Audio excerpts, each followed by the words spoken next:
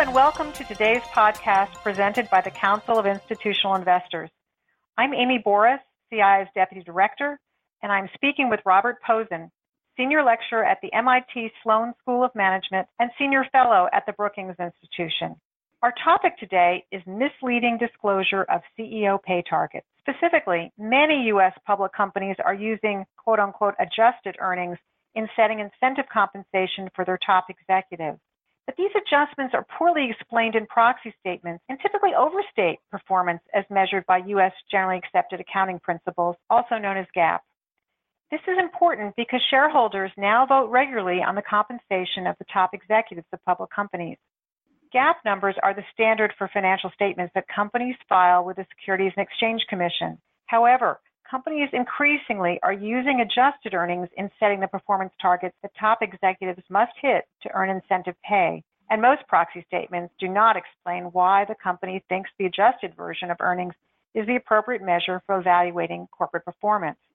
Because of this, on April 29th, CII filed a petition with the SEC asking the agency to require companies to do two things in the compensation discussion and analysis section of their proxy statements. We think companies should explain why they're using any adjusted earnings metrics in setting executive compensation. And second, we believe they should reconcile adjusted earnings metrics to their GAAP financial figures. Our petition was informed by research by Professor Pozen, which revealed large discrepancies between the GAAP income and the adjusted earnings metrics used to set executive compensation by many companies in the S&P 500. Professor Pozen also, together with SEC Commissioner Robert Jackson, wrote an op-ed in the Wall Street Journal recently about this research. So let's get started. Professor Pozen, how many S&P 500 companies reported adjusted earnings in their proxy statements, and how significant are the differences between GAAP and adjusted earnings? Amy, the number of companies reporting adjusted earnings has been climbing over the last 2 decades. And now over 2/3 of all companies in the S&P 500 report adjusted earnings. And the differences between their adjusted earnings and their GAAP numbers can be dramatic. My study found 57 companies in the S&P 500 whose adjusted earnings were 50 to 100% higher than their GAAP earnings, and another 36 companies whose adjusted earnings were more than 100% higher than their GAAP earnings. That is startling. So how are adjusted earnings used by the compensation committees of public companies? And do committees explain to their shareholders why they use these adjusted numbers rather than GAAP? Almost all companies with large differences between their adjusted earnings and their GAAP numbers use the adjusted earnings as critical performance targets in setting the compensation of their top executives. But most compensation committee reports, which are all included in the company's proxy statements, do not do a good job of quantifying how much these adjusted earnings differ from GAAP, and do not do a good job of explaining why these adjustments are necessary to the decisions they're making on incentive compensation. So how do these deficiencies in compensation committee reports affect investors?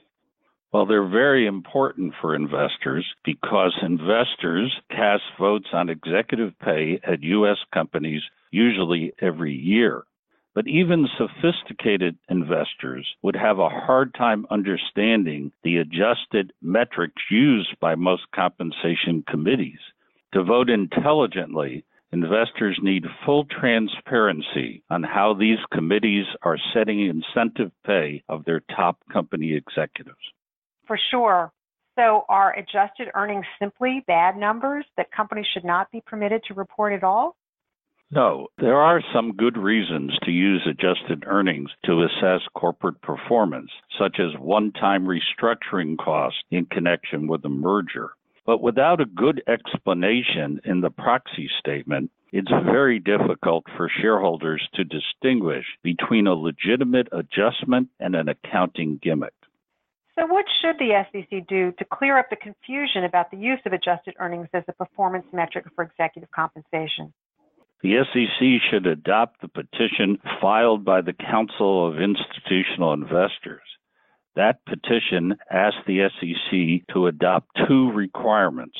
First, require public companies to explain in their proxy statements why they think adjusted metrics are the appropriate scorecard for awarding incentive pay, and second, to include a quantitative reconciliation of their adjusted metrics to GAAP.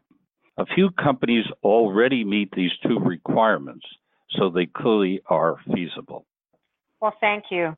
That concludes our discussion. On behalf of the Council of Institutional Investors, I want to thank our special guest, Bob Pozen, for joining me. If you have any questions or comments about his remarks or about the Council of Institutional Investors, please contact me at amy@cii.org. That's amy@cii.org. Thanks for listening.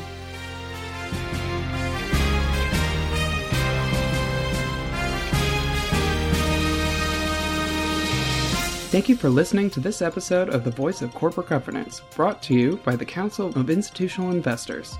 The Voice of Corporate Governance is a free, non-sponsored podcast that highlights critical developments in corporate governance and other important issues affecting institutional investors.